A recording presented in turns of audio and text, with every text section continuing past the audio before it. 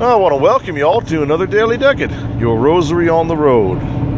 If there's any sound in the background, it's because it's raining outside and I got the wipers on, so you'll probably pick up on a little bit of ambience this episode.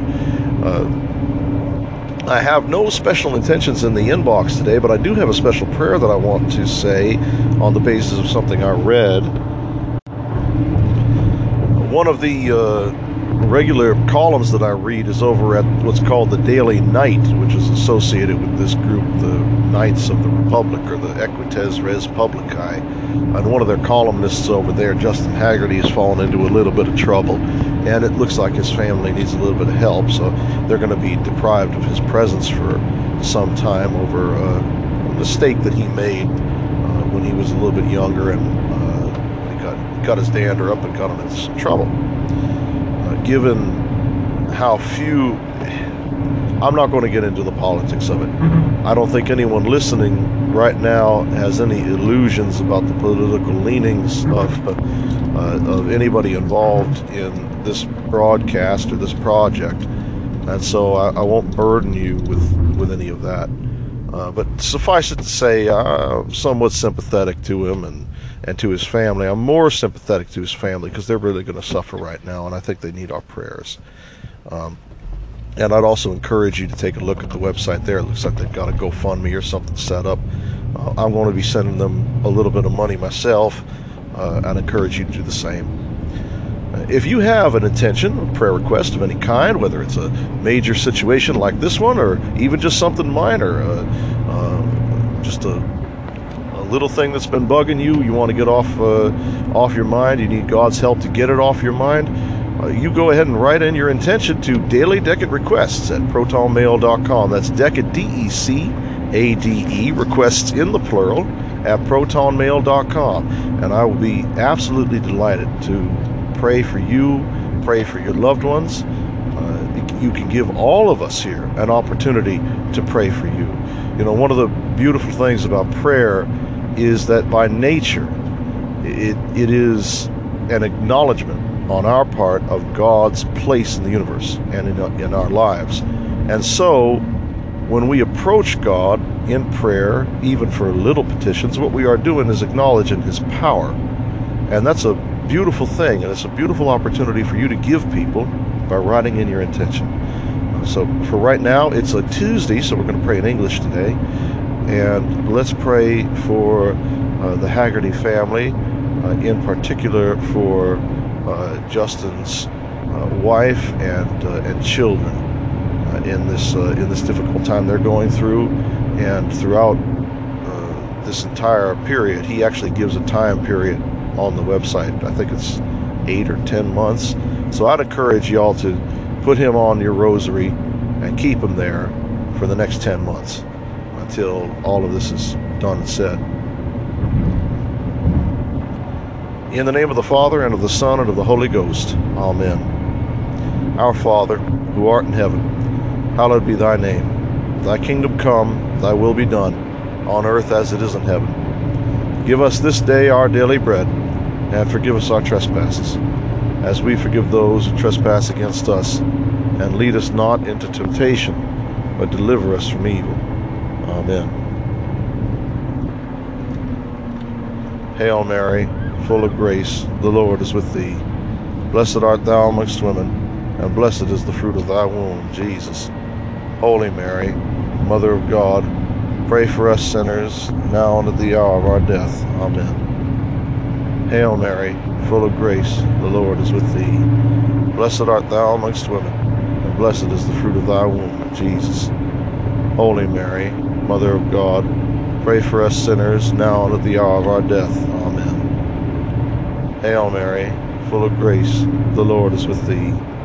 Blessed art thou amongst women, and blessed is the fruit of thy womb, Jesus. Holy Mary, Mother of God, pray for us sinners, now and at the hour of our death. Amen. Hail Mary, full of grace, the Lord is with thee. Blessed art thou amongst women, and blessed is the fruit of thy womb, Jesus. Holy Mary, Mother of God, pray for us sinners, now and at the hour of our death. Amen. Hail Mary, full of grace, the Lord is with thee. Blessed art thou amongst women, and blessed is the fruit of thy womb, Jesus. Holy Mary, Mother of God, pray for us sinners, now and at the hour of our death. Amen. Hail Mary, full of grace, the Lord is with thee. Blessed art thou amongst women, and blessed is the fruit of thy womb, Jesus. Holy Mary, Mother of God, pray for us sinners, now and at the hour of our death. Amen. Hail Mary, full of grace, the Lord is with thee. Blessed art thou amongst women, and blessed is the fruit of thy womb, Jesus. Holy Mary, Mother of God, pray for us sinners, now and at the hour of our death. Amen.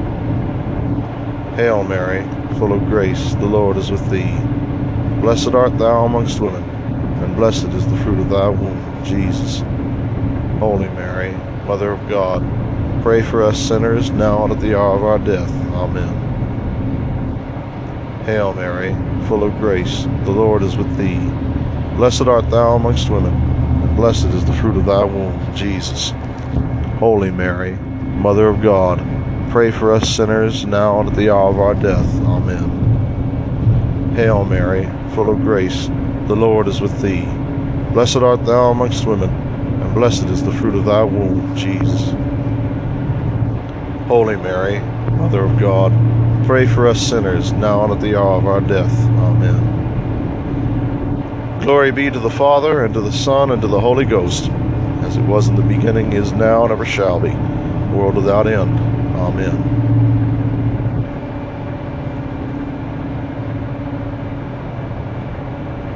Hail, Holy Queen, Mother of Mercy, our life, our sweetness, and our hope. To thee do we cry, poor banished children of Eve.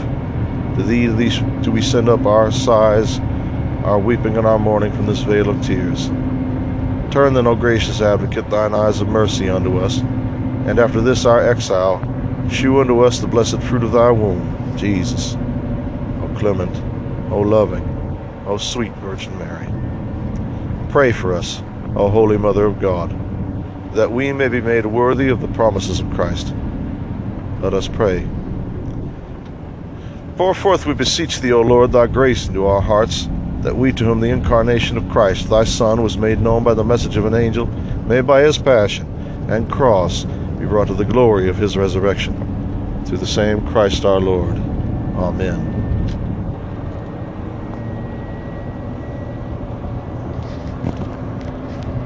O St. Paul, who traveled far, and who was, against thy own will, led far and wide to spread the gospel, and suffered much on behalf of Christ, we beg thy powerful intercession, O Apostle of the Gentiles, on behalf of Justin and his family,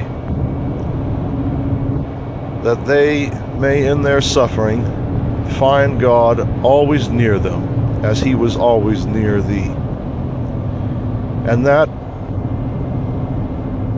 from the depths to the heights, in prison or in absolute freedom and comfort, they may always worship thee, the Lord, and thank him as thou didst,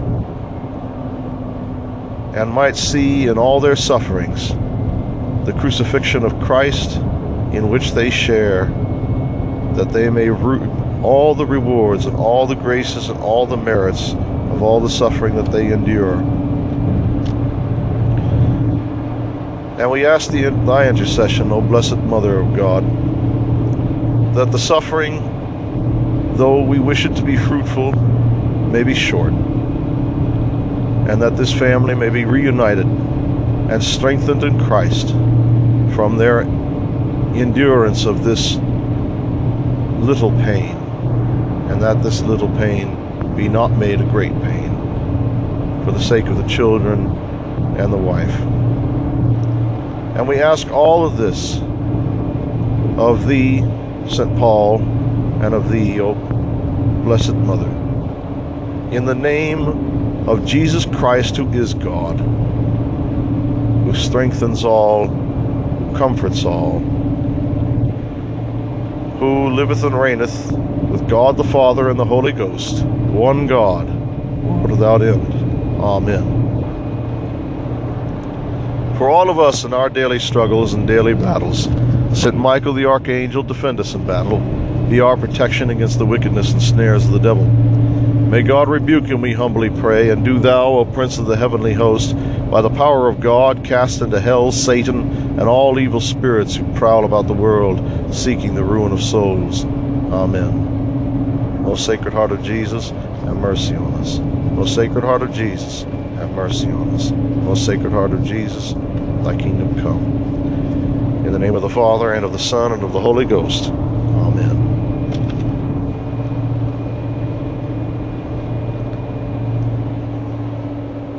I was reading the Acts of the Apostles and how St. Paul came to be in the city of Rome.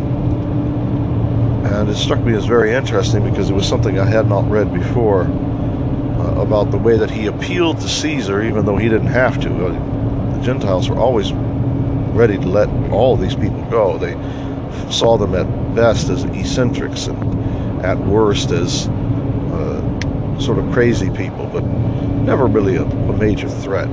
And it struck me that it's an interesting way that God extended protections to the early Christian church by making our first parents in the faith seem insane to the majority of the world. Only the Jews really persecuted them heavily, and it was the Jews who were responsible for most of the early persecutions until Nero kind of caught up with that, and he himself was under the influence of some very powerful Pharisaical entities in Rome.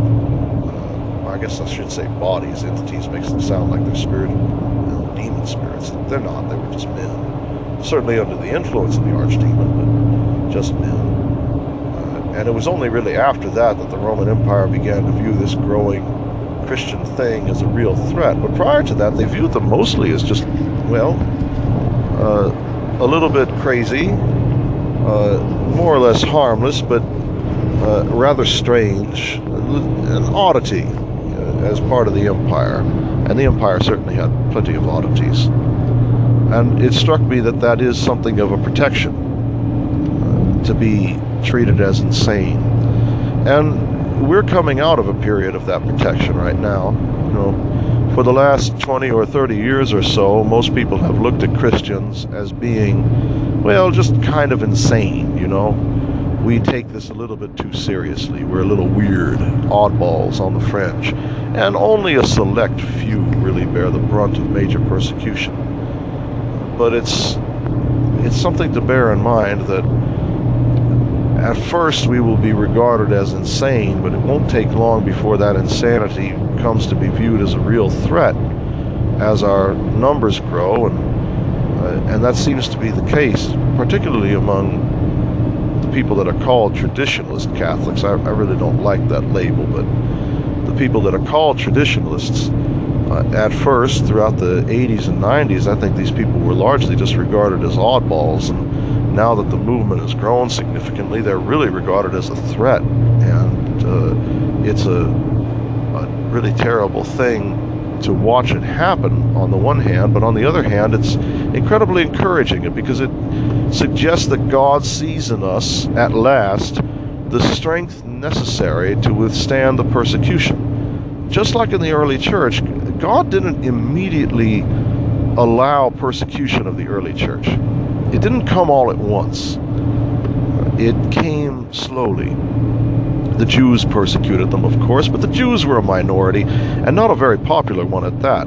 Their Pharisees' habits haven't changed much over the last 2,000 years. And the Romans really didn't like this little bunch, and so anything that looked like it was sowing dissension among them and preventing them from rising up against Roman power was all the better.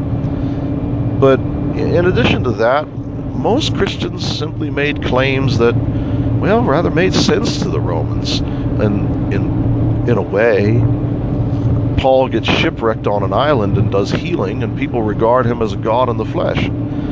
Incarnation is not something strange to the Romans. The idea of a god becoming fleshly and walking among human beings, this would have been very familiar to them in a way that was blasphemous for the Jews, but the Romans didn't credit that a whole lot. And the Greeks and the Romans both, they had an understanding that, yes, the gods could take on flesh. The Romans in particular, the Greeks viewed this as sort of a vulgar thing, something that only baser pagans believed in.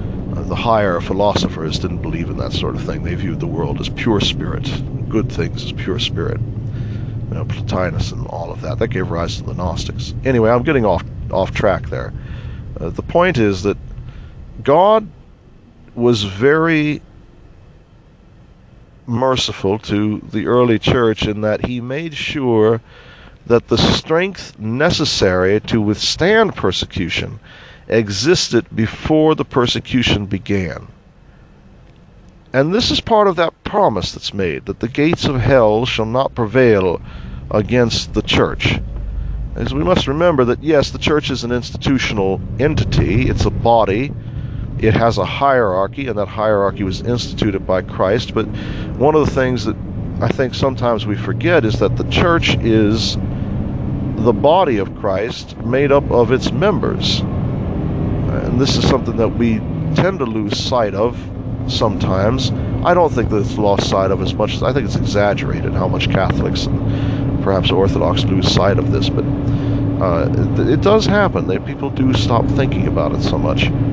We are a body, Christ's body, and it is the body that is persecuted.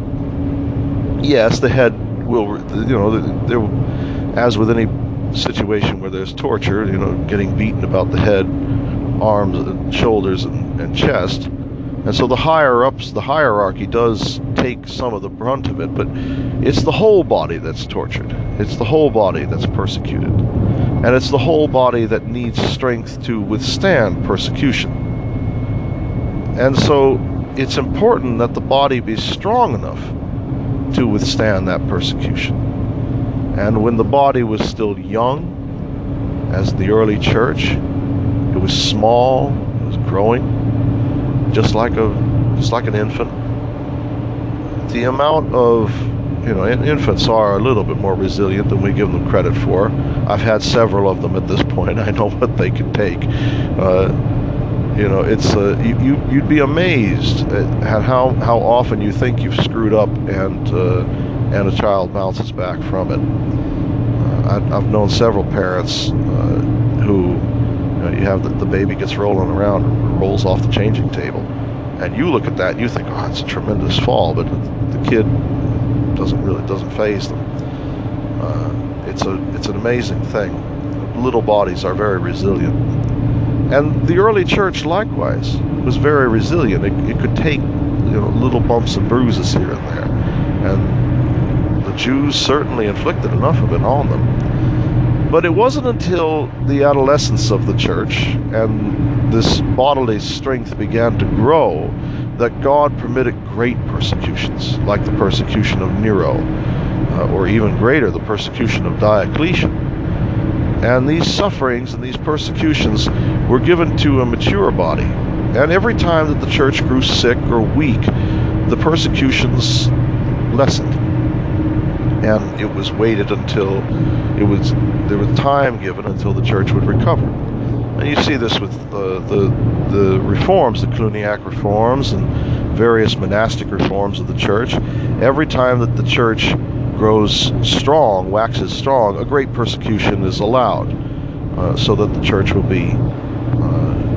not forget that it is suffering in which we find Christ, because it was suffering that opened the gates of heaven for us. And what's the point of all of this? Well, we are coming out of a time now, I think, where people regard Christians as largely crazy. There's this meme that goes around, and I've never been able to source the quote, but apparently there's a quote by St. Anthony the Great, St. Anthony of the Desert, where he says, a time will come when men will go mad, and they will take men who are not insane, and they will say, you are not like us, you are mad. Where the insane will accuse the sane of insanity. And that is reflective of the world in which we live. We live in something that a lot of people have accurately called clown world, because it doesn't make any sense. It is actually insane. And it's insane to us because our reason is reflective of the divine reason.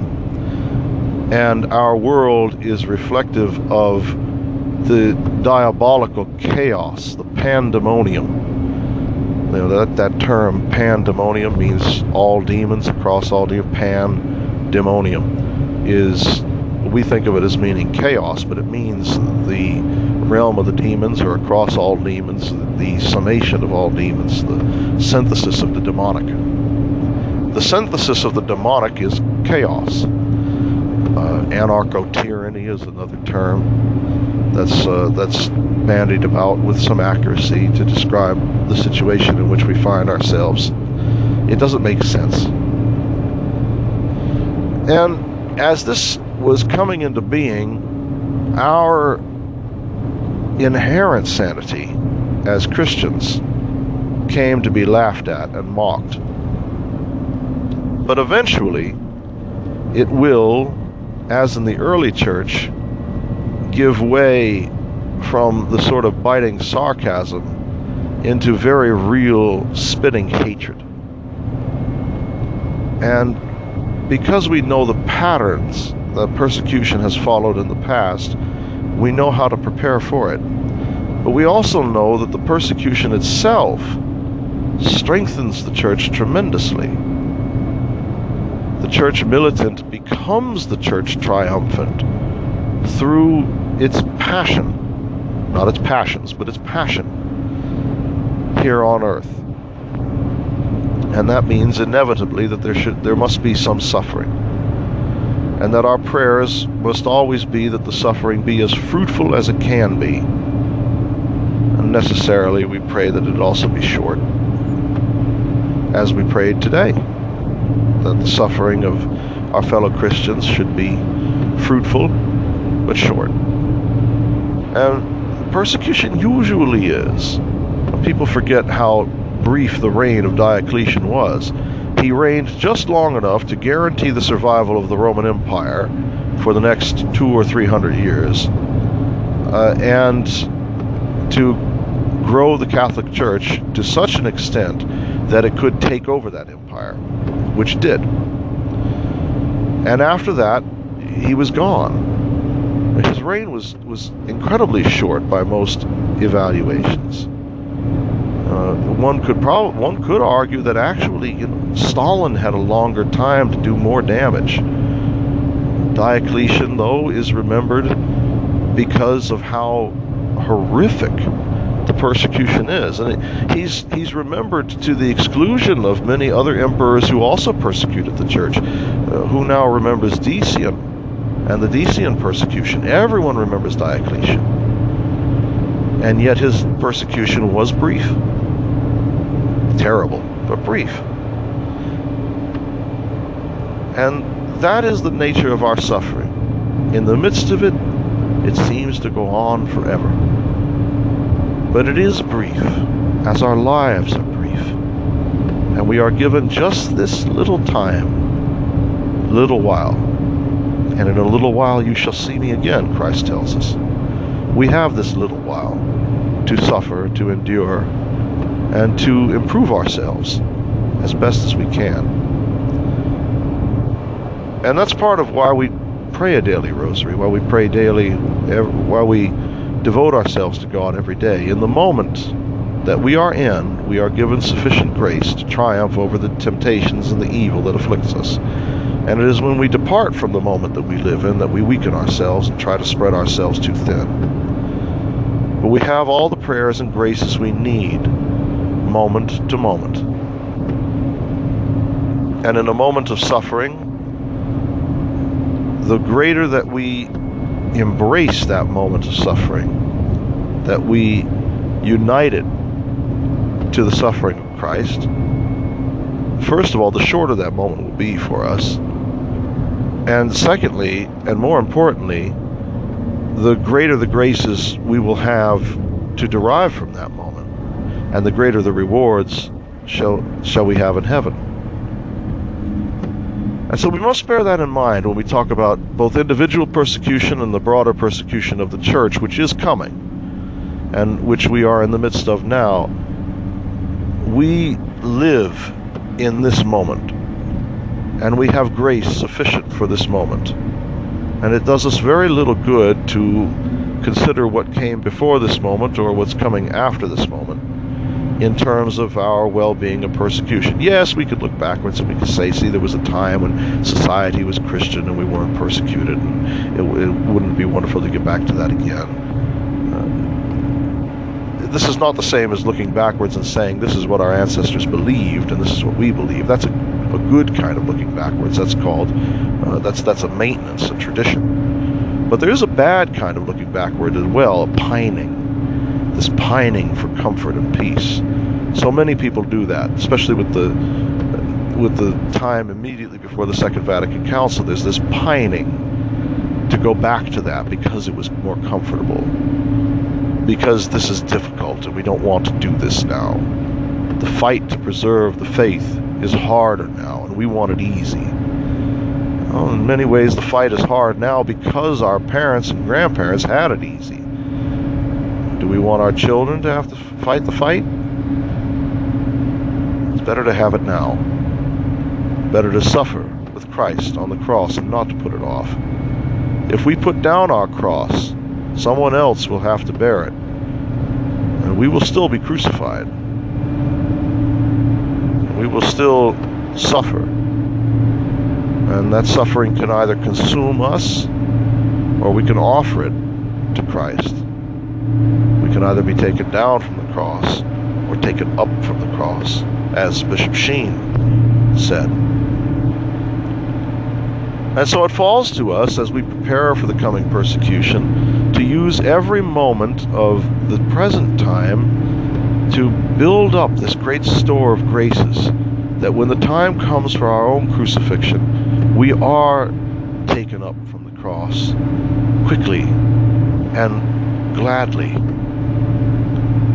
because we are so thoroughly united to the suffering of Christ. And it is my prayer that in all of our suffering, day to day, both individual and petty, as well as great and communal, that in our private suffering and our public persecution, we will always have before our eyes the cross of the moment, that all of our moments might be united with that eternal offering, the sacrifice that is Christ on the cross. In the name of the Father, and of the Son, and of the Holy Ghost. Amen.